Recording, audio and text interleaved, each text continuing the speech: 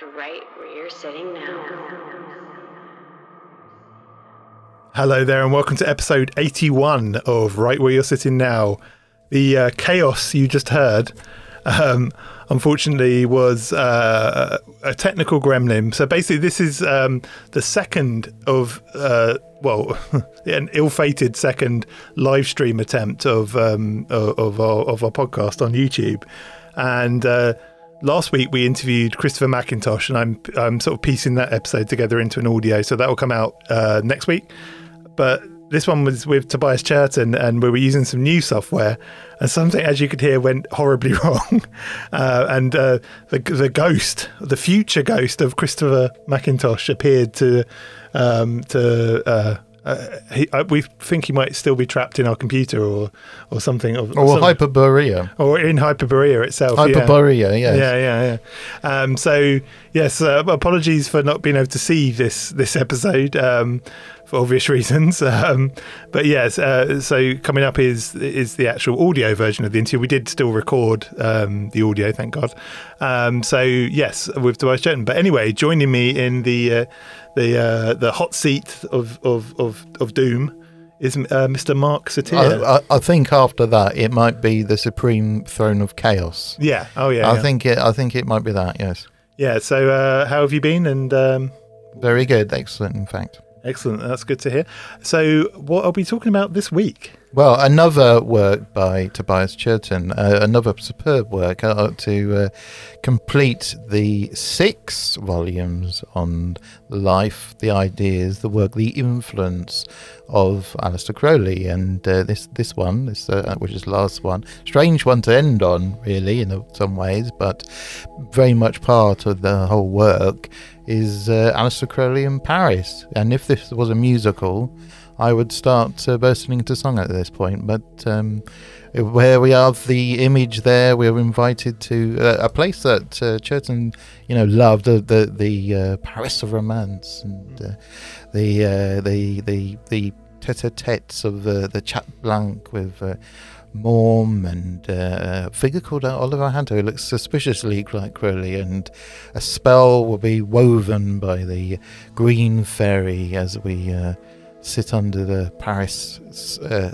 night, the city of light and the city of love even. So who knows what might happen next. Yep, so here we come with Tobias Churton talking about his new book, Aleister Crowley in Paris.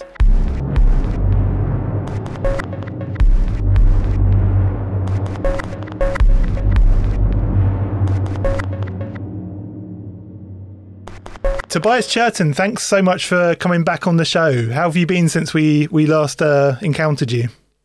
A toboggan ride. A toboggan ride.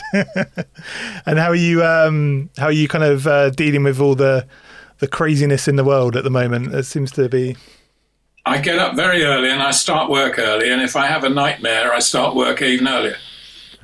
Yeah, that's yeah. It's it feels like we're in a bit of a constant nightmare at the moment in from various areas.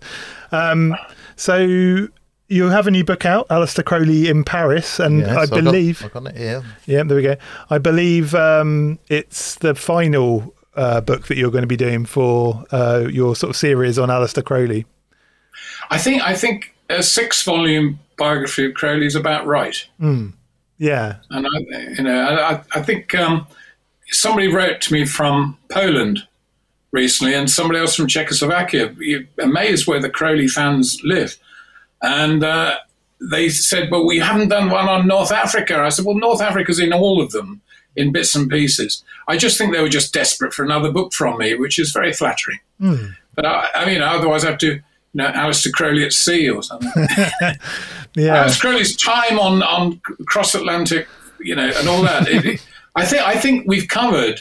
If the essence of the man ain't there now, there's nothing to add. I don't think it's a great body of work. There were all those volumes. It's a great. You are. I said it before.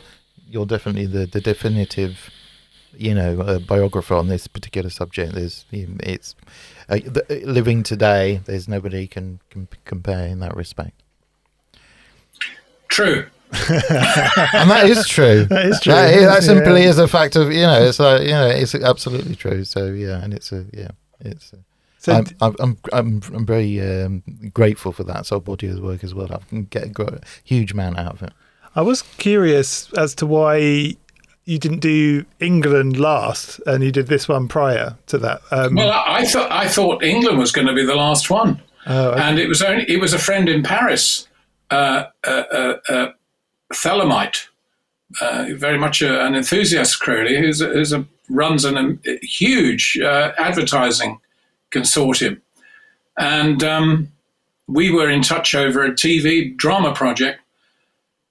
And it was in some ways, he said, I wish you would do Aleister Crowley in France or Aleister Crowley in Paris. And it sort of dropped a thing in a seed. And I thought, he's bloody right, actually. Crowley spent most of his adult life in or out of Paris up until 1930. 1929 he left Paris the last time. But when you looked, I thought, my God, there's a huge amount here that we haven't gone into. And then I looked at the Confessions, which has this really awful, I think his worst section of the Confessions of Aleister Crowley, his autohagiography, as he called it, was the Paris section. And he garbled it and was hiding a lot, as I found out more and more I went into it. And it's the only, I think it's of all the parts of the Confessions, it's the one where the 20 years hindsight actually distorted the truth of what was going on in the 1902, 1903, 1904 period particularly. And of course, the Confessions was finished by 1923, so he never covered his years in Paris between 23 and 29, which are key areas. So I suddenly realized, God, yes, that's a lacuna. I've got to get into that. And it was hugely rewarding. I think almost more than any of the others. I was amazed at what we uncovered, really. And what is your process for kind of gathering information? Sorry, that's not the royal we. Yeah, no, yeah. I always think of my investigations as being collective in some way because of people obviously help. So, but really, for me personally, it was a wonderful project. This one, I think it's the last and the best, which is a good way to go out. I'm always interested in your process because you're very thorough. How do you kind of go about gathering material for a Crowley book? I think how do I get so good? Yeah, I don't know. I've been researching things for so long. There's just a mode I bring to it. To answer that is a bit like saying, how do I compose music? And I only know that after it's finished, I couldn't do it again the same way. So I just follow my nose. I start to gather information. I look at anything that's out already. Then I go back to the sources that there are. I then check them. I then follow certain lines. Now, in this one was terrific because I was able to explore his relationship with a girl he calls Nina Olivier, but in fact, it was Eugenie Ozias who married Leo Stein, Gertrude Stein's brother. Leo Stein was the man who introduced the world to Matisse and Picasso. He's the most important collector of art in the 20th century. He is the man behind the modernist movement. And he married Crowley's girlfriend, who was working as a model and sometimes occasionally singer, Nina Olivier. Now, she's a very important part of Crowley's life, but he kind of dropped the moment she got married. He was one of those people who thinks, she's married, that's it, it's over. And he kind of dismissed her from his imagination about 1924. So she sort of pops up in the early period and innumerable poems. But she was a big thing in Crowley's life. The other lady was the Honourable Eileen Gray, who is now being recognised in Ireland. I think she has an exhibition at the Museum of Art in Dublin. She's now being recognised as one of the great Irish upborn artists. And she and Crowley were engaged. Now, that's in no other book, the story of that relationship that they had, which is only frankly interrupted by his meeting Gerald Kelly's sister, Rose. So this romance of Crowley, Crowley's letters to the chap who became his brother-in-law, Gerald Kelly, are all in the book. And nobody's gone into them because they're written in a kind of Monty Python shorthand, humorous style. And it takes a hell of a lot to break these down to what is actually going on. And that also is hugely revealing because you see this whole artistic scene in Montparnasse, 1902, 1905. His friends are all trying to get into the Salon d'Automne, the great independent exhibition opportunity in Paris at the time. And he's very, very much involved with all these expat artists and French artists and American artists. Now, there's no other source for this at all. And you would know, and Crowley, being the kind of guy he was, he didn't trumpet that at all. Oh, well, of course, he took it. It's all taken for granted. And no art historians have bothered to notice this because they think of Crowley as a totally separate thing to art history and cultural history. But in fact, what this book has been able to do, I think, is put Crowley into the cultural marrow of the early 20th century. I've always been interested. You've sort of touched on it a bit in the last interview, which is your career in film and television. I was wondering, has that ever kind of crossed over into the kind of more esoteric side of things that you're interested in? Yeah, the series I did for Channel 4, which was a hit series, Gnostics. Oh, okay. In 1987 was a 4 times 1 hour TV series shown at peak viewing on Saturday nights in 87. It was repeated in 1990. And that was the story of the Gnostic Gospels, the Cathars, the Hermetic philosophy in the Renaissance, and then Carl Jung and various modern aspects of Gnosticism. It was an absolute, it's a gem. And John Randler, who commissioned it at Channel 4, did a whole thing this last year at the BFI where they're doing a sort of celebration of Channel 4. And he said, it was one of the 2 series that made life great for him as what you could do with a real independent channel. So, but of course, the establishment of the time just didn't want to know about this heretical spiritual thing because the Gnostic tradition is so fundamentally spiritual, it offends every materialist in the business. And they will publish any kind of rubbish or perversity. But if it's truly spiritual, they're frightened of it. Yeah. And that fear of the esoteric is now extended to all religious material. So there is no religious television anymore. Yeah. I've seen the book. Obscene, did you say? Or No, obscene. I've seen the book of the Gnostics. There's a book, isn't there, to go with the. Yeah, I did the Channel 4 book, which was number 2 in the country. It was a bestseller. Yeah. And was a great launch. I think Orson Welles said I started at the top and I've been working my way down ever since. It was a great hit, but again, it was one of those hits that the cultural establishment of London, particularly, just tried to look the other way, that it wasn't happening. The way they always hated Michael Pagent and the Blood and the Grail thing and all that stuff. And particularly Dan Brown, who's the most successful novelist, of umpteen years. They just don't like the fact that he's so successful in this country.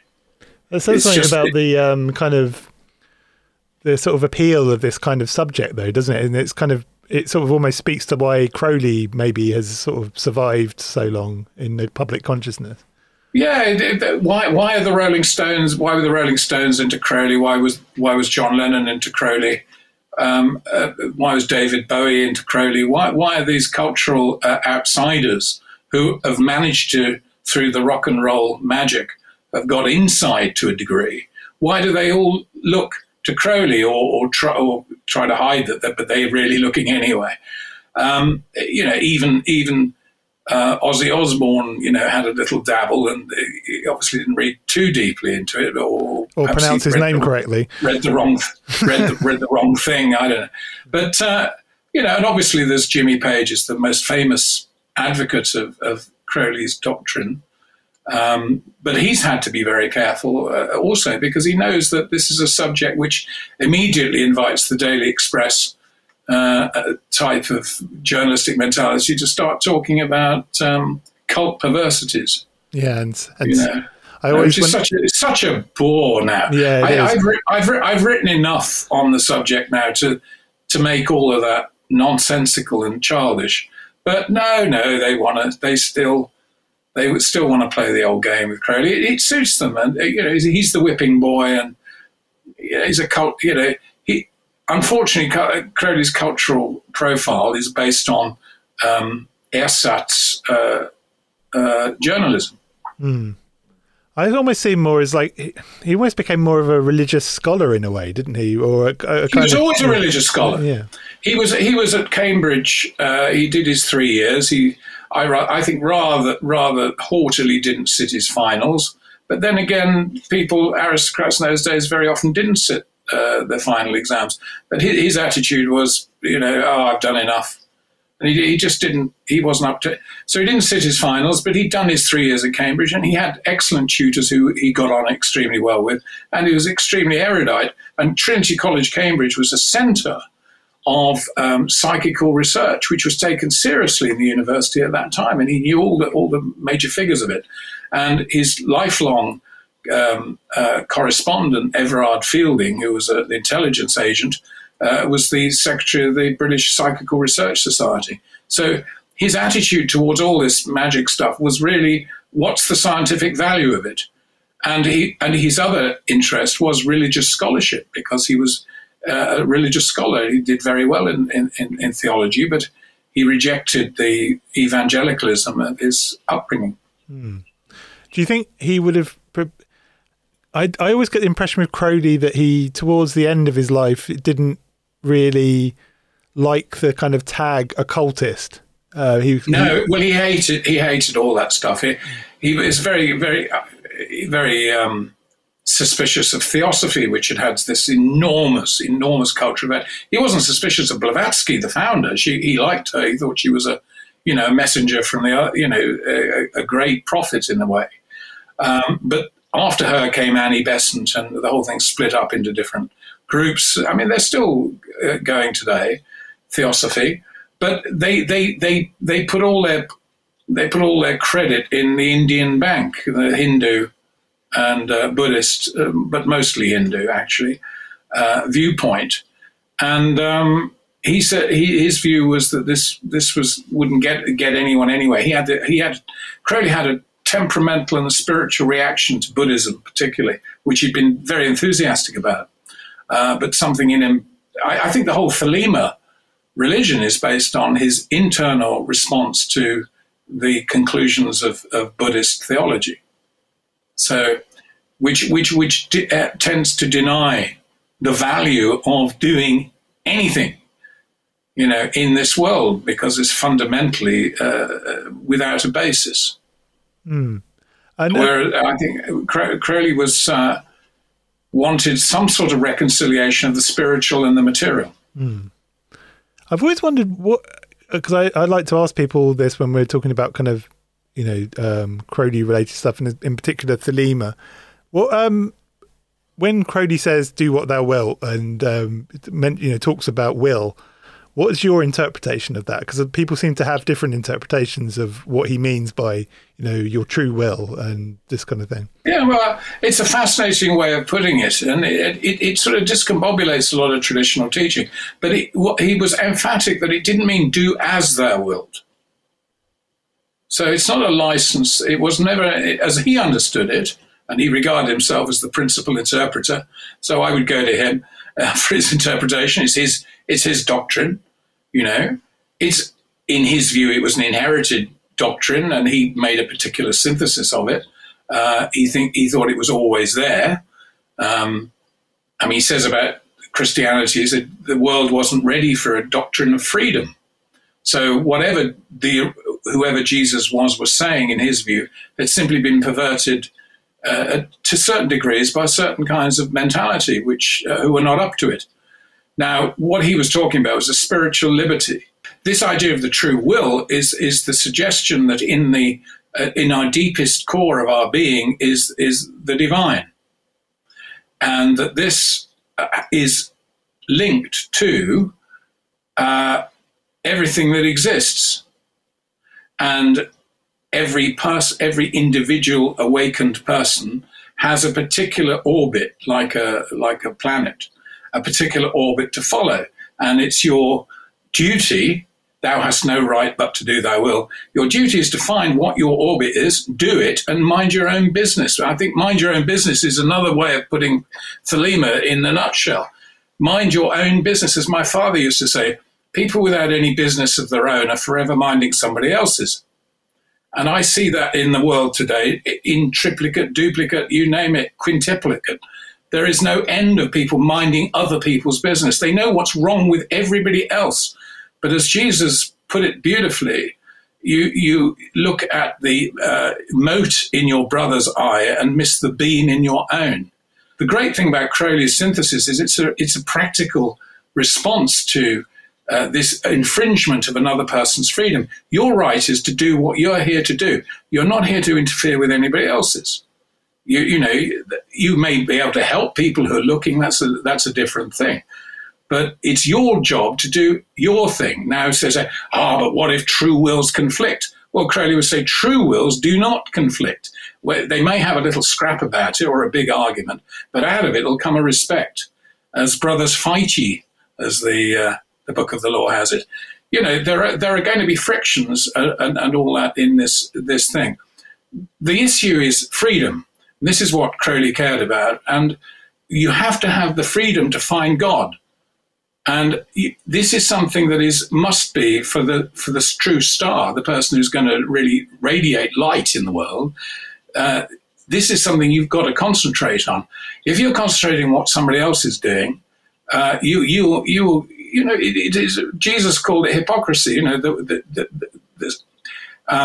judging the other for the very thing you're doing yourself. Your business is to find God, i.e. the ultimate truth of yourself. Call it what you will. And once you've done that, you get on with it. Now, luckily, as you rightly said earlier, we have if you like, a balancing doctrine. Love is the law. Well, isn't that the Christian ideal? Love is the law, but he makes the point love under will, meaning he didn't want this thing to be some sort of sentimental love cult. Oh, I'm so in love, I'll do anything. You know, I think that it's a different kind of love. You've got to be able to. Your love has got to become rather universal and rather impersonal. It's sort of tempered with will as well, isn't it? It's sort of tempered with will, a sense of purpose and self-discipline and focus, it's sort of. And he knew perfectly well that, of course, that's too much for a lot of people. This wasn't a one-size-fits-all concept. But for those who would master the world, that's the way to go. And I quite honestly, as he knew, and you can see from reading history, that's the way it's always been. The people who've made a difference are those who've done this. Yeah, and I think people, there's plenty of people who are sort of following this sort of formula, this philosophy, but they don't have a name for it, and they don't need a name for it, and also as well, there's also I find from my own experience, people who are familiar with or actually douse themselves familiar with that sort of school of thought. It's very much like the true way of going. It's the idea of the true will, and it's that. I like the true will, because I think you take the will out of it. I mean, Lord's Prayer again, thy will be done. You know, it's as on earth as it is in heaven. Our job is to have a cosmic view of what we're here for, so that we do on earth what is written in heaven, as it were. You have the idea of the holy guardian angel, of course, which is that aspect of the self which is other than this world. But it's not the self as we normally think, i.e. my feelings about me or something like that. There is this notion, and it comes from Neoplatonism and has all sorts of historic antecedents, that a person has a governing genius. And if you make contact with a genius, you will start to perform. I mean, it's very obvious in the life of so many artists. At a certain point, they contact the genius. The genius isn't them. People aren't geniuses. they make contact with the genius. Genius is the spiritual root of their identity, to use English language to try and express it. So the knowledge and conversation of the Holy Guardian Angel, which is just a lovely arcane 18th century expression of what you could express in psychology as get to know your unconscious. You know? All right. And Crowley's system is one of these things that's wonderfully simple, but very elusive at the same time to try and apply, given our culture, our cultural inheritance. He was after a synthesis which synthesized the best of all religion, philosophy, and science. That's where he was heading for. The aim was he put on the Equinoxes magazine series, The Aim of Religion, the Method of Science. So he was trying to produce a scientific form of becoming divine or reaching your higher potential and so on. Now, the applications of this seem to me to be infinite. I regard Crowley as a prophet of true freedom. And that's why as we become more and more enslaved by fears generated by the media and the people's fears themselves, he becomes to me more and more clear about why it's important. It was difficult to justify Crowley's importance in the past because there was a general conceit that we were fully civilized as we were. And the more we're going on and we're having to deal with complete cretins like Putin and so forth, who have no love in them, or what they love is their own totally personal vision of things, or he's attached his pseudopod to one country or one identity, Russian, etc., and totally blind to the cosmic reality in which that entity exists. The more we're faced with these megalo people, vast egotism, but tiny ideas, but you would never convince them of this, as you know. The Crowleyan position, which is that every individual has this profound potential to link with the total cosmos and acquire cosmic consciousness, becomes so much more important. And it will, in my opinion, in the future, revolutionize all of the religious systems, Christian, Jewish, Buddhist, whatever. And eventually a new seed will be laid. That was his idea. He always worked on the basis that, this thelema idea would take maybe 1,000 years or however long. He did think that World War II would cure people of a lot of the nonsense. He did think this was the last great war and the thelemic principle of personal liberty would be established. And we've all lived through that. If you lived through the 60s, you saw this, enormous, the child, Horus, struggling to get free. Can I have long hair? Can I sleep with my girlfriend? Wouldn't it be nice, if we had this extra freedom? Now, obviously, the problem with all this social freedoms is with freedom, responsibility.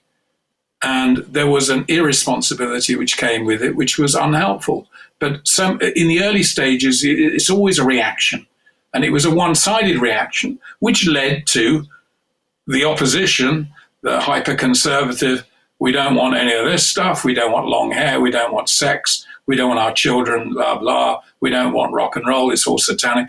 You got that reaction, and we're still living in that tension. And now the reaction is even bigger because what was a Western European vitality fantasy, to use Christopher Booker's terms, is now partially unfortunately through the internet.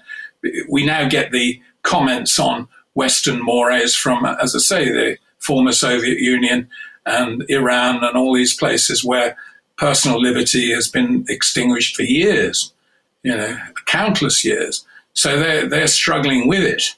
And they think they can step back to the 12th century and the theology of Baghdad after the Abbasids fell. And, Putin thinks he can go back to the time of Peter the Great. Well, they can't, And so we muddle on. And the Crowleyan message, I think, is as relevant now as ever. Yeah, I think that phrase is beautifully put, simple and elusive. That's that. I think that sums up Crowley's sort of the Crowley kind of body of work, canon, wonderfully well. And it offends certain kinds of minds. It offended mine. I had to. It's always enlightenment can be painful. Yeah, he makes you work for it, which you've got to put in the work and in there. And I totally recognise some of the things that in the heat from talking very personally, in the heat of sort of magic, and you have these glimpses, these very brief glimpses of a sense of self which is not your everyday. My everyday self who goes to the laundrette and pays council tax. That's just that's just a part. You have these little flashes of a much wider horizon. I suppose I was lucky. I don't know, or unlucky. Depends how you look at it. I experienced. I believe the phrase in Japanese Zen is satori when I was 5, and it changed my entire consciousness from that time on. And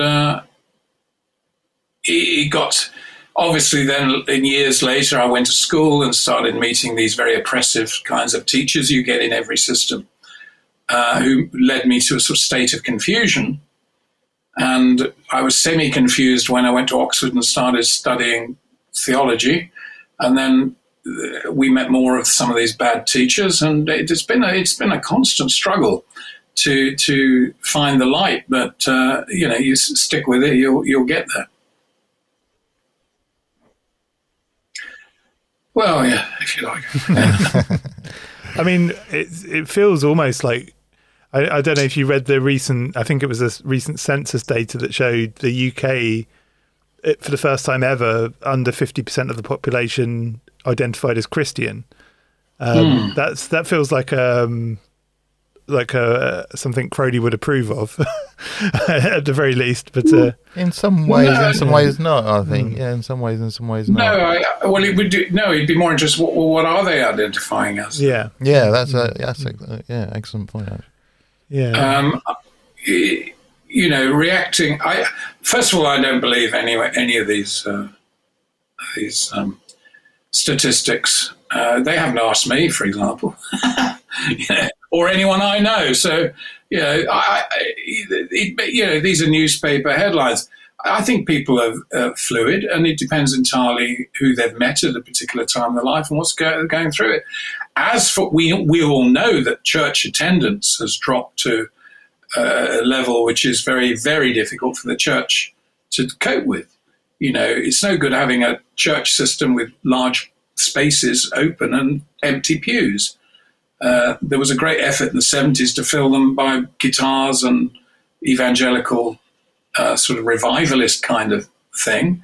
It hasn't really worked, although I'm sure if there was a good enough Billy Graham who came, and probably fill Wembley with a lot of lost souls who are looking for God, I would think that's possible. We may be on the verge, actually.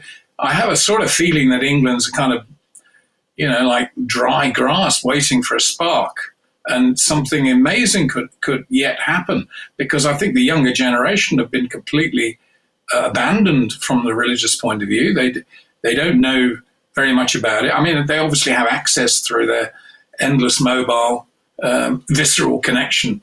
But how much good stuff they can get and so on, I don't know. It's very difficult. There's no public information that's respectable in the media on the religious subject, because the producers now are totally afraid of the subject. They're terrified of it. They don't like it anyway. And the BBC, when I worked there, the philosophy was logical positivism. And the whole thing was, well, we'll provide for, as it's our duty to provide broadcasting for the nation, we'll have songs of praise, keep the old people happy in the old people's hands, some nice hymns, and a nice story how somebody helped somebody else and all the rest of it. And that's their tip in the hat in favour of religion. Whereas to any seriously spiritual person, spirituality has endless ramifications, and particularly in science. And it is not a department of Sunday tea time. You know, how we conceive of the universe and our place in it is absolutely fundamental. Science is always asking questions, answers the occasional one, but is utterly subject to the information at hand, as is our ordinary human reason. But we have to get by when we don't have answers and we don't have the science and we don't know what's going on. And at that point, we have to have some kind of overarching wisdom to get us through. And people will reach for that at certain times in lives when deeply loved people die. They want help. You know, it's no good. Journalism isn't going to help them. People who have lost loved ones, or they suddenly find they're very ill, etc. The journalists can't help. The state can't help. You know, where do they go? If they've got no conception of the overall sense of what life's about, if they don't have that, they will get depressed, lost, lonely, and they'll end up having to go to the doctor and they'll be put on antidepressants. And that's our solution at the moment, antidepressants, instead of positive knowledge of the spirit. This positive knowledge of the spirit is what we should be engaged in generating. That's what my entire life's work has been about. And I'm one of many people who feel and have acted upon this impulse. You know, and it's becoming rarer and rarer because our world is being taken over by conglomerates and conceited politicians and all the rest of the innocent people who, as Jesus said, forgive them for they know not what they do. Yeah. I mean, in my personal case, I had the good fortune. I was brought up as a good old-fashioned atheist, but I've made the point of reading. I've read the entire Bible, King James version, if you please, and the best written. And I've read the whole thing, which is more than most Christians, and funny enough, you know, you can't deny its influence. If you go into a gallery, half of the pictures there, and and also history, they relate to the narratives in that book. But also in the same way, you know, without actually, it's probably if Aleister Crowley never existed, without his influence, I probably would never have read it. And that isn't that interesting? And that's an intriguing. That's a totally intriguing sort of. You know, kind of. There's a wonderful irony to that, and but you know, I encourage everybody to. I think you know, everybody should do that. Everyone should read it and come to their own understanding, or you know, and you can see how it's been written and why, and so on. It's fascinating. I think we live in this information age, and we just need more information. There is information out there about so many things that people are fascinated by.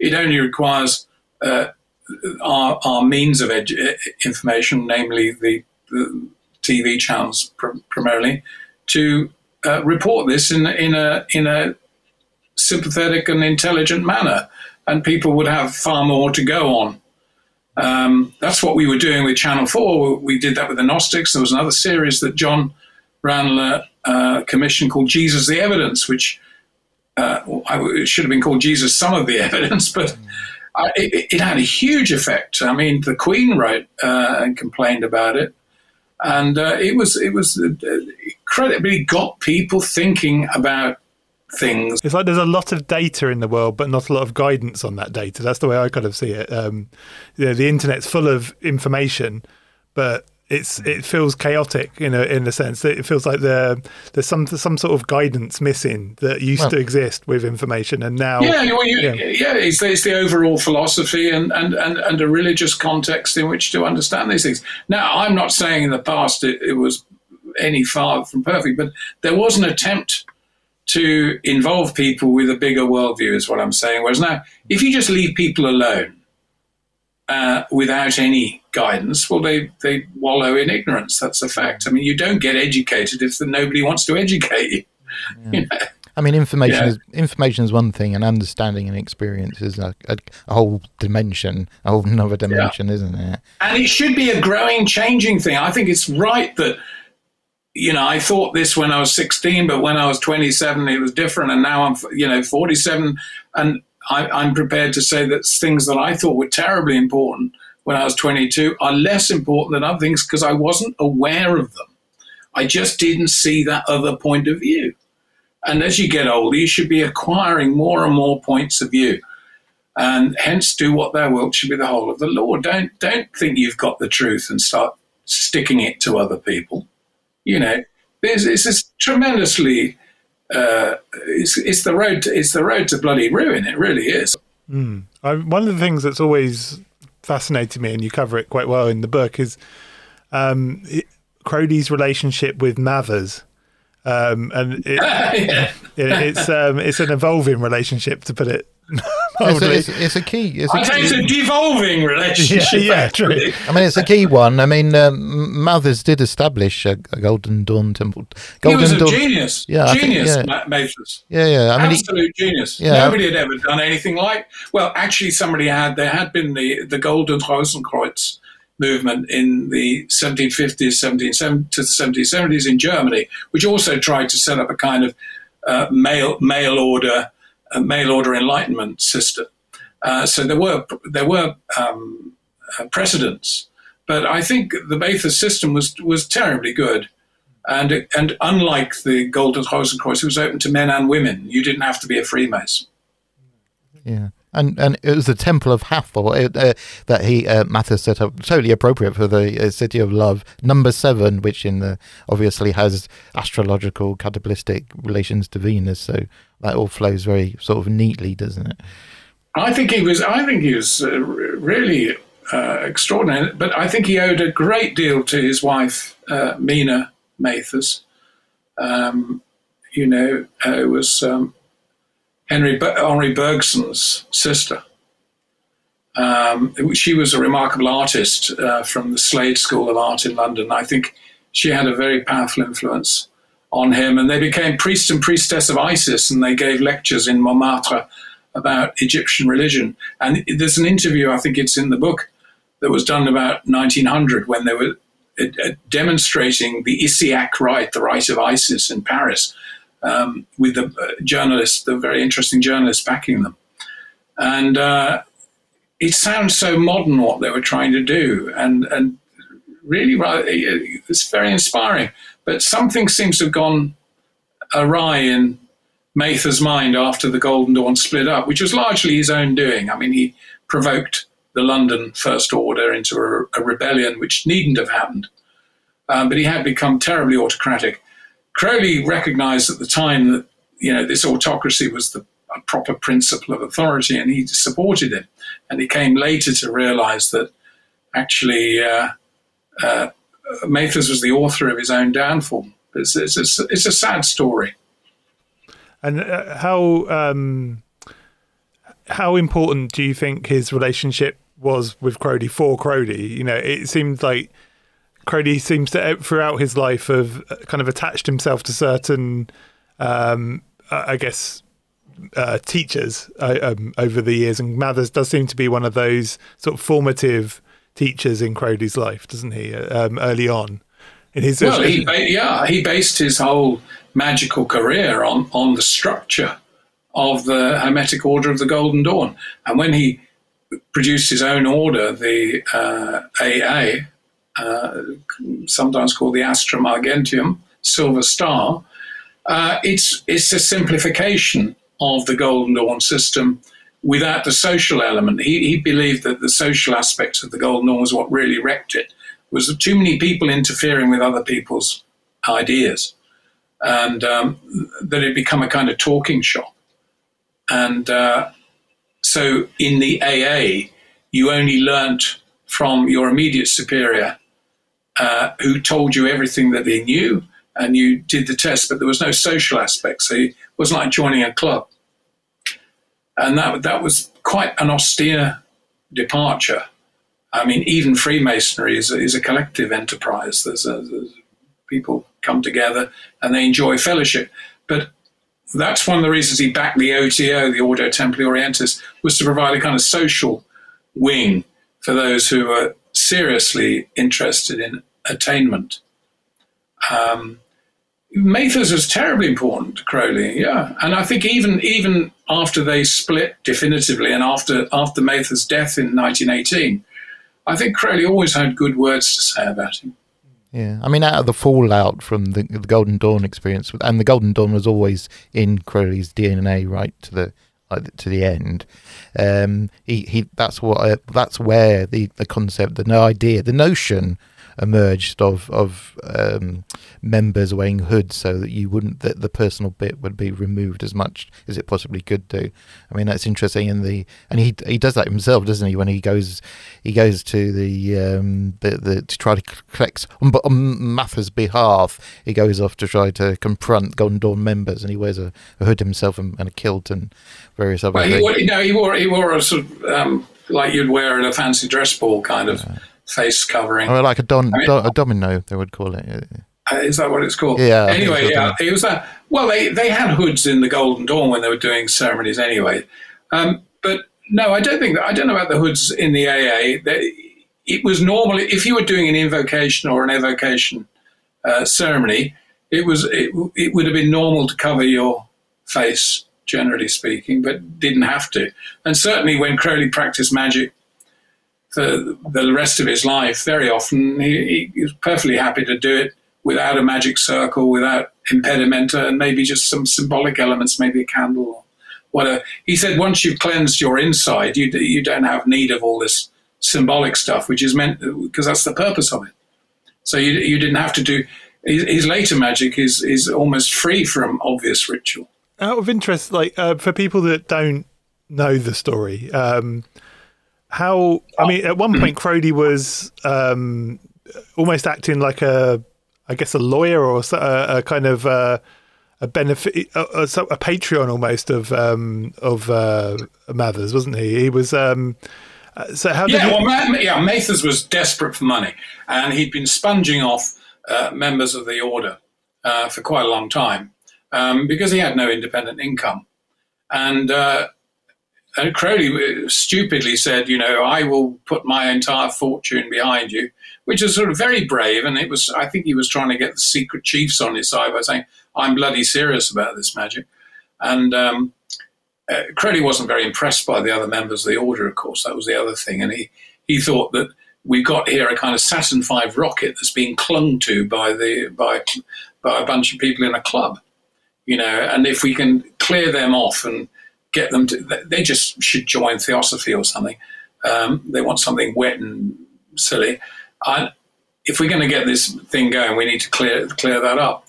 But as it turned out, he had, through meeting Alan Bennett in Burma in 1901 particularly, but they met later again. Bennett told him some things about Mathers. We don't quite know exactly what he said, but he began to lose his faith. Now, Bennett had been Mathers' adopted son and knew Mathers very well and called himself Alan MacGregor, as Mathers called himself, Samuel MacGregor Mathers, trying to link himself up with the clan, which had a magical potential in Scottish mythology, the MacGregors. And Bennett and Mathers have been very close, but it's quite clear that something had happened that made Bennett seriously question his integrity. And Crowley was inclined to believe practically anything Bennett told him. So he was suspicious. But being Crowley, he'd come back. He was a very forgiving fellow. He wasn't this sort of make great statements and I'll never speak to you again. He wasn't like that. He just harbored some suspicion that Mathers wasn't all that Mathers was claiming to be, i.e. the sole contact with the secret chiefs, the spiritual governors of planet Earth. He believed there were secret governors of planet Earth. That, in fact, was a staple of Rosicrucianism from the 18th century on in Germany, France, and the enthusiasts in England. That the universe has grades of governance. And Crowley wanted to come to their attention, and he thought Mathers was the means to do it. And in a sense it was, because he got his training in the Golden Dawn. But once he'd entered the inner order and got to a kind of position of equality with Mathers, Mathers then became very difficult. He also had stolen some of Crowley's stuff and sold it for money while Crowley was off on his 2-year tour of mystic quest around the world. And he wasn't too pleased about that. Crowley was, very as an upper middle class person. And if you left your goods with somebody, you expected to get them back when you return. But of course, Mathers had a slightly crooked side, as far as one can tell, where money was concerned. Yeah, and it was actually in Paris, in Hanover Temple. Yeah, living from hand to mouth, and practically living through his wife. Yeah, and that's also where Crowley sort of entered the Rosicrucian aspect of the Golden Dawn in that particular location as well. So yeah, Crowley was very immature about all that, and as he recognised in his later life, he was still very young, and he was young for his age in some ways. I mean, he had a very mature consciousness in terms of his intellect, but emotionally, in many ways, he was very young. And he was inclined to be over-enthusiastic. As he said to Gerald Kelly, was it not Gerald Kelly, somebody else, I forget, years later in the 30s, said, I was a little I was myself too keen to wear epaulets. Oh, well, whatever happened to him, it sort of worked because it's had its effect, didn't it? I mean, it came with him and he took those elements with him. So, yeah. I mean, it'd be an amazing thing if someday, and it won't be in my lifetime, I'm sure. But if someday, when they study modern theology at Oxford, gosh, that would be incredible from my experience.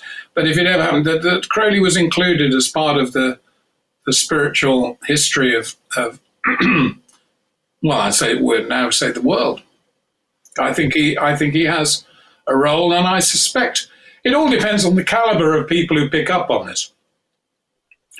And, there are people who like Crowley because they think he's a rebellious. I agree with all that. So, oh, yeah. The rock, without being, I don't mean being unpleasant to the rock and roll, but there's a kind of slightly mindless libertarianism that goes with rock, certain aspects of rock music, and people are looking for a sort of fashionable rebellion. And Crowley will probably be taken on by them. Some of those people grow out of it and find something better. But again, as I say, it all depends on what people are introduced to. Do they get the right book at the right time of their life? I find if you're very sincere and you ask for guidance from a higher power, that it is a higher power, you will find a way, and the book turns up at the right time, and the person is there who if you want, will help. I do think there is a providence in the world, provideo, the eyes that see before we see, and we're not entirely alone unless we want to be, and even that's a delusion. Interesting. So one thing that really struck me in the book, again, it's close to the start of the book, is the sort of effect that Crowley had on women. We spoke about his sort of friendships with women, but he seemed to have this kind of charisma that appealed to a certain type of woman. And I can't remember the name of the woman now.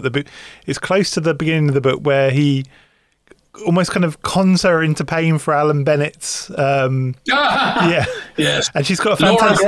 Laura Graham. She was Laura Horniblow. Horniblow, that's it. Yeah, it's the most appropriate name.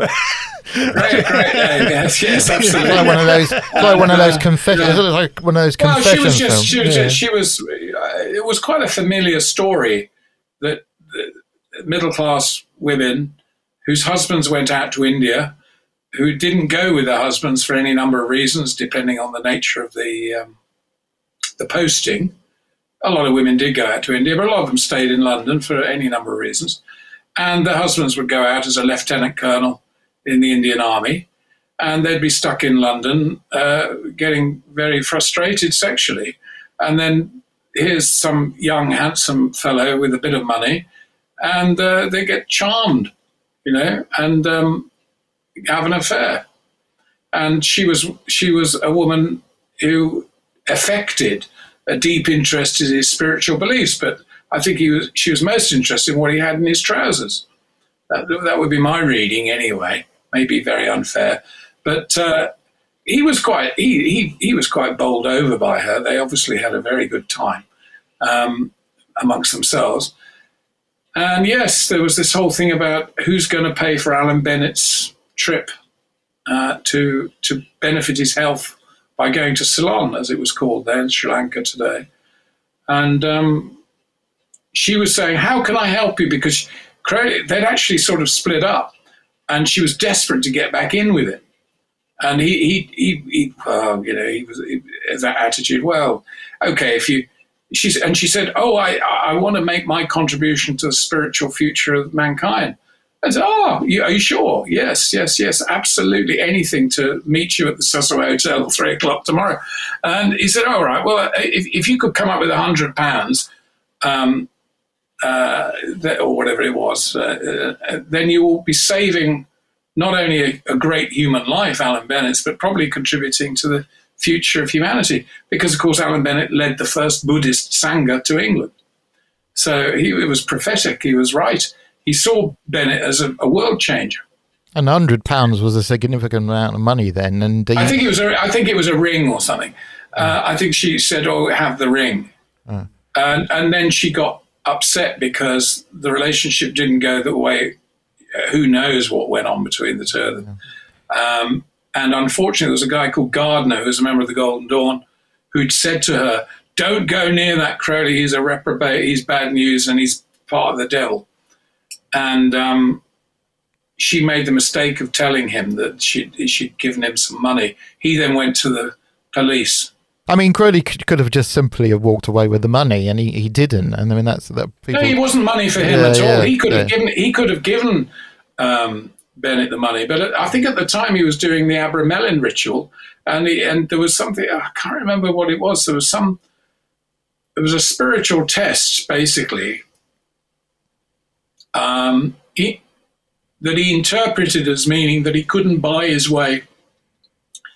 He couldn't buy his way to approval or something. I forget. It was Crowley had a very complex mind.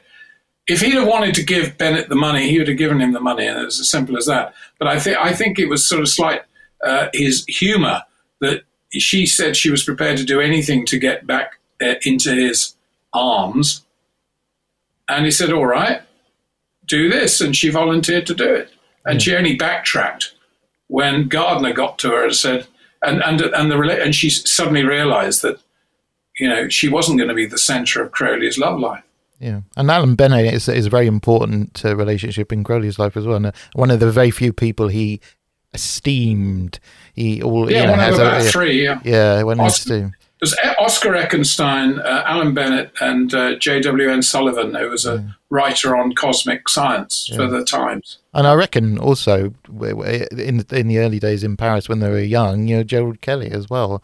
I mean, he would never looked up to Gerald Kelly. But they had obviously a very close relationship, and they were like young men about town. It's told about what my impression. My sort of impression is that with Gerald Kelly, I mean, he became not part of the demi-monde at all. He became totally respectable and was knighted, and so he became very removed from that. But the young men around about town in the fullest sense of the word, and enjoyed all the things that Paris could offer, including women, and they had that sort of shared relationship. They seemed very pally, I think. But they became strange. They were extremely friendly, and with no sexual element, interestingly. No. But they were sort of for a time. The trouble is Kelly had invited Crowley to somehow share the existence, and Crowley came to Paris from Cairo at the end of 1902 after the attempt on K2. And he was older than Kelly and considerably more experienced in every way. But he believed in Kelly's desire to be a painter, and he wanted to encourage him. And he didn't stay in Kelly's flat. He took a flat opposite in the same street as Kelly and just sort of hung around. Now, my guess is that what happened was that it dawned on Kelly that Crowley was a big draw for the ladies. And all these female artists who met him, I think, started to, get quite excited about this handsome, athletic chap who turned up, who had an extraordinary brain. And my feeling was that the jealousy started then over time, which of course manifested by, post-war when he was in, I can't remember, there was in the book there's a whole sequence where Kelly writes about Crowley's autobiography and says, this is rubbish, that's exaggeration, no, I never said that all of this stuff. I think it was when, around the time, I think John Simons was doing his biography, The Great Beast. But he was in denial that he'd really been friendly with Crowley in some ways. Although in later years, there are two people I knew who met Kelly. He had a lot of good things to say about Crowley, so you can't quite work out. Yeah, that comes across very strong in the book. I mean, it's a bit of a puzzle, isn't it? And it is a puzzle, but I think it has to do with the family. Yeah. Kelly was very, very much the respectable type, despite his protestations. But I think he was respectable. He was the son of a vicar of Camberwell, for goodness sake. I think the big thing that he couldn't deal with was that Gerald's sister was prepared to marry him almost overnight. Yeah. And it was such a shock for the family. I think that adds lots of complications in the relationship. And also as well, Rose Kelly became an alcoholic. And I think with everything that, that entails, and I think he never refers to that part of, he must have been aware of that. And he never refers to that when he's talking about the kind of... His view was very judgmental that Crowley carried on having affairs when he was married to his sister. But I can't believe for a minute that Rose ever imagined that Crowley wouldn't carry on having affairs, because his entire philosophy, which he must have said to her in umpteen times, was that sex was simply something between two people and had no necessarily spiritually compelling element if it was two people who just wanted to have sex. Whereas he regarded her as an inspiring character. I mean, he was fascinated by her. As he said at one point, she's an empty-headed woman of society, but he trusted her intuition powerfully. And she did learn or had the ability to be clairvoyant. And he used to, put her in situations where she would read the cards or whatever it was she was reading about people she knew. There's much more about Rose that we don't know. Sadly, nobody ever interviewed her before she died. I think it was 1931, if I remember right. It was much later than that. Was it a bit later? She's a fascinating character, Rose. Now, one would love to have met her. One has a feeling she was one hell of a character. Oh, absolutely. And she had that sort of... the fact that she married Crowley... Initially, their intention was so she could escape the pressure to marry. Two other guys. Yeah, exactly. And so she must have. That in itself says a lot about her at that time. I think. Oh, she was into the. How would you say? She was a party girl.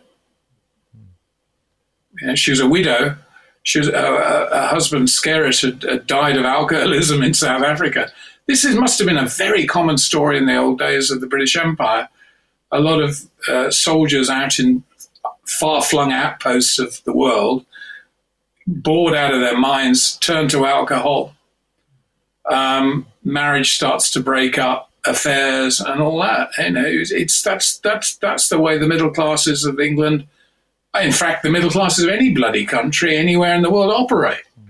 Look at the film Emmanuel, which is about the French middle class diplomats in Thailand. What do you do with these long, hot days? Do you have a sauna, or do you have an affair, or do you indulge your sexual taste? That is just everywhere, all the time. Crowley didn't like it, but he almost couldn't avoid that kind of lifestyle. Crowley was only really happy when he was on a mountain or walking in a jungle or something like this. He could only stand so much of human bourgeois, as he called it, society.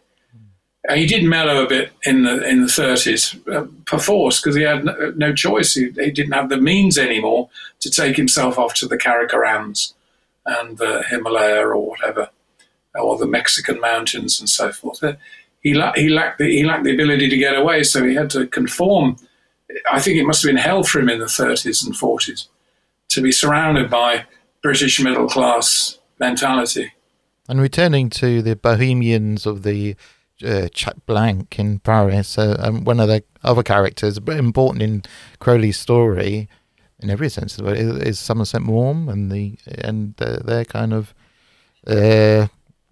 friendship there, and what that brought about. I mean, it's the first time that Crowley's ever, and a Crowley-inspired character is represented. You know, as the Oliver Haddo in the Magician. Yeah. Somerset Maugham kind of spends the rest of his life denying, that this book was ever anything but a, youthful peccadillo, not really serious. Yes, it is sort of a modelled on Crowley, but I think for him was an acute embarrassment because Crowley had realised what a hodgepodge it was of borrowed materials, as he said to Maugham himself.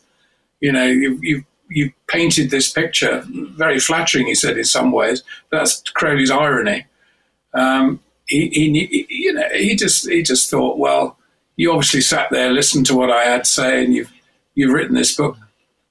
It's not the last time, of course, because you had other, in M.R. James's Casting in the Ruins, there's a Crowley-esque figure, isn't it, Dr. Carswell, and I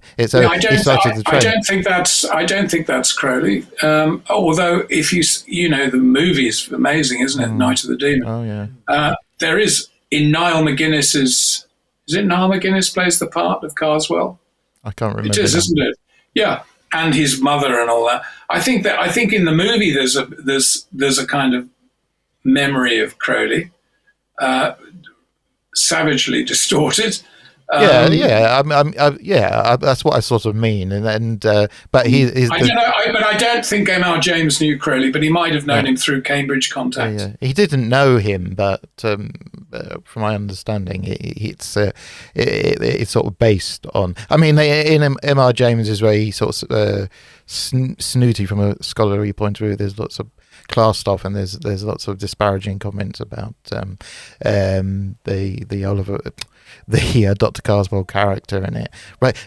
Weirdly, I've in the narrative of the story, the Dr. Carswell figure writes in beautiful hand, this manuscript about alchemy, and he tries to get it published. And of course, they also, these scholars say, "Oh, it's all fantasy. It's all sheer fantasy and all the rest of it." What's intriguing about that? I've seen the original text of Casting the Runes, where M.R. James wrote himself, and it's all written beautifully in hand. That's really bizarre. It's really like kind of weird thing there. And in that, funny enough, in that little moment in the book, in the short story, where they describe it all being written in hand, this book on alchemy, there's a sort of almost grudging sort of praise, or respect. There's a sort of integrity to that, and there's a hint of something more than just superstition. Yeah, that's fascinating, isn't it? What year was Casting the Runes written? 1911, I think. Well, yeah, maybe, because Crowley kept up his contacts in Cambridge, and he knew Kenneth Ward, who was a professor of psychology, and I wouldn't be surprised if M.R. James. He's so into apocryphal and Gnostic works. Exactly, yeah. I can't see how he could have avoided Crowley's reputation and people who knew him. So there may be something there. Yeah, and I like the way you say that, there's grudging respect because Crowley was a scholar, as so many of his works make absolutely clear. Oh, absolutely, yeah. He was not an autodidact. He could be an autodidact, meaning he studied according to his own pattern and his own desires. He was partly an autodidact, but he actually was academically well up there. and was trained in how to deal with materials, and he had a great sense of history. And many of the things he was interested in, are only recently becoming of general interest. Absolutely. And then also, I mean, Morm's book was made into a film as well, and I'm always like, I don't know if anybody knows if Crowley ever saw it or. Yeah, he did, and he launched a lawsuit. It was at the Gaumont Theatre in Paris, and he launched a lawsuit against MGM. And he tried. That was after he wanted compensation because of the background of the film. But he also recommended his friends go to see it. Yeah, I've got a copy of The Magician. Yes, I've seen it myself. Yeah, I've seen it myself. It's begging, it's begging to be released on Blu-ray in a much better condition, isn't it? Yeah. Well, it's got Michael Powell in it, hasn't it? I mean, it's incredible. Yeah, there's a young Michael Powell of Powell and Pressburger playing a part in the film. Working for Rex Ingram on the South Coast when it was made in the Riviera in 1926. It's an extraordinary story. Crowley obviously wanted to do more films and stuff like that. He loved all that sort of thing. I wonder what he would have thought of Chemical Wedding that came out a few years ago. I think he might have trodden in it. Yeah. It's the best. I've always said it's Carry On Crowley. I always said it's the best Carry On film they ever made. I'll leave that judgment to posterity. Is there any chance that the Gnostics program you did, is there any chance of it coming out on DVD or is that going to come out in any form? Well, I contacted, I think its own Border TV that made it for Channel 4 had the rights, but Border TV doesn't exist anymore. And it was all bought up, including all the outtakes. By the way, there was enough for another series in the outtakes.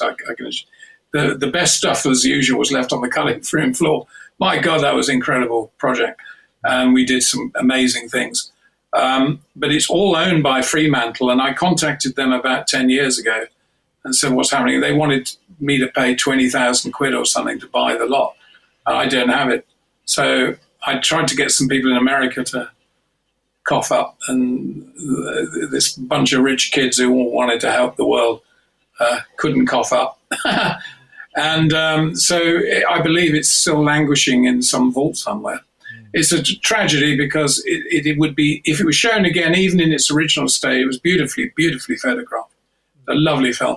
Harold Goodall did the music, which was a pastiche of Eric Satie.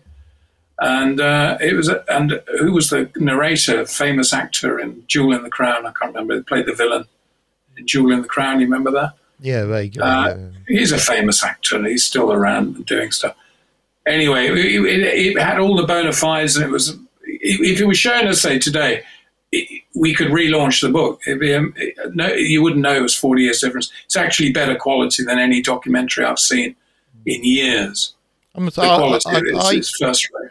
I'd be surprised if at some point it doesn't see the light of day, and because it exists, first of all, and also it does exist. Yeah. And I think that somebody's put a kind of pirate low, what do they call it, low res thing. I think is on YouTube, or it was for a while. I think you can see parts of it if you go through the internet and troll. I've seen bits of it. I find it slightly embarrassing. I've got a version myself, very nice, it's a bloody great thing. We interviewed Muhammad Ali al-Saman, the man who found the Gnostic Gospels. No one had ever done that. No one's done it since. Yeah. We've got him on film. The man who actually cannibalized the guy, with the whole story around how he found the jar at the Jabal al-Tarif. We interviewed him near Nag Hammadi, near his village of Hamradum. We saw the oven, filmed it where his mother had burnt a load of the books. We filmed the original Gnostic Gospels in the Cairo Museum, and we went around the world with that. That was filmed in Florence, America, Egypt, you name it. It was a fabulous series. Yeah, I've seen part of that manuscript in the Coptic Museum in Egypt, in Cairo. That's it. That's the one. Well, they got practically all of them there. But Pahor Labib, they must be dead now, I suppose. Paul Abib used to be the guy in charge of that.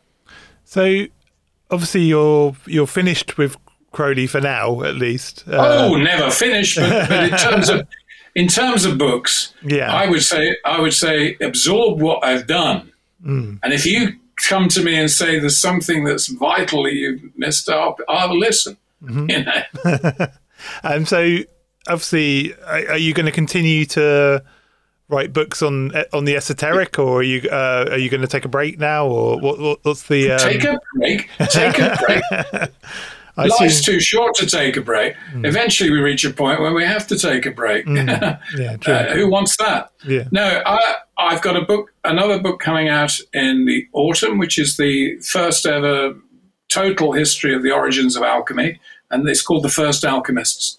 Very important work, much more related to scholarship and the work of other scholars. I wanted an authoritative book on the origins of alchemy and scotch the incredible nonsense that's talked about alchemy and that I've grown up with has confused me over the years, whether it's Carl Jung's version of alchemy or people who still want to believe that John Dee had some alchemical gold in his pocket or whatever it is. So I thought, well, let's look at every bit of the evidence of early alchemy and present it precisely. So that's out in the fall. That's called The First Alchemist. And the book I'm working on at the moment, nearly done, is the amazing Book of Enoch, which is the most powerful work ever to appear in the world. It's the origin of Jesus's operation, as I call it, rather than ministry. Jesus' ministry. It's Jesus' operation. It's based on the Book of Enoch, pre-existing book, which is still part of the Ethiopian Orthodox Church canon and is in the Bible.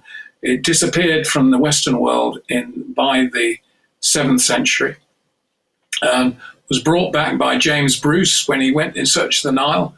Brought back a copy in 1773, but it wasn't published in English until 1821. And this made very little impact until H.R. Charles's version in 1912. But the biggest thing is Qumran. When the scrolls of Qumran, they discovered at least 7 fragmentary copies of the Book of Enoch in the Qumran library, whoever was responsible for that. It's the most incredible story.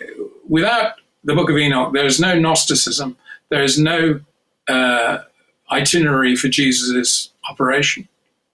And vast amounts of the Renaissance occult movement would never have happened. It is the key text for esoteric spirituality. And I think it's the most exciting material I've ever had to deal with. And that's saying something. Having given a lot of time to Aleister. It really is. Funny enough, the Book of Enoch is one of the books of which I don't have in my library, and I've had my eye out for that. So now I know I just need to wait, and I'm going to start next year. I'm going to start sometime next year. I'm going to defer the pleasure and wait for yours, and that will be my proper first read of it. So. Brilliant. I think when the penny drops, whenever that is, there will be a sort of, I didn't know that. I would like it to have the kind of, splash that the Gnostics had, really, where people start to think differently about things, but in a hyper-positive way. Excellent. I would be remiss to not ask you this. Obviously, after it's been quite a journey you've been on with Aleister Crowley over the years and 6 books. What's your kind of takeaway from the whole thing? What have you learned? What's your kind of, I guess, what's your takeaway? What have you personally learned about Crowley? And yeah. Well, I think it's. I'm sorry, it sounds. It's all in the books. What I've. I don't think I've taken anything away. I'm just part of this. I'm playing my part in that same old, very, very long story of which he was a part. You have this tradition of engagement with God, the mystical, the magical, all of this stuff, transcendental philosophy, blah, blah. I don't ever feel I've taken anything away. I hope I've been able to give something to it. That's really what I've been trying to do, is to give something to the reputation of Crowley by presenting him honestly, warts and all. And if you want to say, well, if somebody says, what do you think of Aleister Crowley? I say it's a very fascinating and can be, if you get a grip on it, an inspiring individual, if that's something that appeals to you. Do I think he's the sort of prophet for all the future? Well, he's a prophet. I mean, most of the people who contact this kind of material end up as prophets. There's so many, Pico della Miranda, Lodovico Lazzarelli, whoever was behind the Rosicrucians, Johann Valentin André. This kind of spiritual gnosis, knowledge, generates prophets, meaning people who overspill and want to tell the tale and speak truth. So yes, of course, he's the prophet of Thelema. He's the prophet of a message of freedom in the modern world. And the great thing about it is you're free to take it or not. He's not coming at you with a scimitar, repent or die, or I think he's the freest religious teacher there's ever been. And as somebody said to him, "Oh, to hell with your law." I forget, one of his friends said that. And he said, "Look, my law is your law. Are you saying to hell with your own law? Do what thou wilt with the whole law. You find your law." So no, I think he's the most important, personally think he's the most important religious figure of the modern world. I think he encapsulates it. Everything in his reputation. I can imagine people fuming. Churton, you're uncritical, you're one-sided, you're just a follower. I'm not a follower at all. I recognize I don't follow this thing. I don't follow it. I have my own way of seeing things. But he's a figure that has challenged me, challenged others, will challenge, should challenge, I think, and it's good to be challenged. And I think the conceits of narrow-minded era need to be challenged profoundly. We are currently being surrounded by barbaric mentalities, intolerant, unfeeling, unloving, and unenlightened. Thank you so much for giving us so much of your time again. It's always a pleasure. If people want to find you online, where's the best place? They'll find information. They won't find me. I try to keep away from this line. No, seriously. I've got a website, tobiaschurton.com. That's my name. That's the thing. Look up Tobias Churton, and it all. Well, not all. But there'll be plenty there to tuck into. Some will be revealed. The new book I'm doing is my 27th commission book. So some of you got some catching up to do. Excellent. Well, thank you so much again. And we'll look forward to having you on again soon, hopefully. Thank you, Mr. Churton. You're a force of nature. Thank you very much. No, I'll think about that one. It's been a delight to speak to you, and thank you for asking me very much. Much appreciated.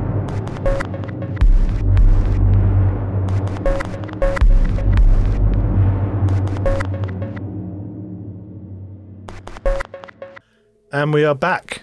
Thankfully, we got through that interview without the Hyperborean demon. We could do one on a Hyperborea, and then we could just play that on a continuous loop. Yeah, we could do. Yeah, it's just some kind of insane chaos. Yeah, like the multiverse. It's like the Sitting Nail multiverse. Yeah, exactly. Multiverse of madness. The ultra-terrestrials came for us. I think they did, actually. Yeah. So how was the interview for you? Oh, one of the I think my greatest disadvantage is that I have such a high esteem of Mr. Churton, so it doesn't make for a good podcast at all. Just hearing me gush like a kind of sort of teenage schoolgirl or something. But it's always he's a force of nature, and I tell you what, I'm getting a huge amount of stuff from his book. It's been really valuable. So and he's left us with a corpus of these 6 volumes now, and it really needed to be written, and he brings an analysis which few people can match.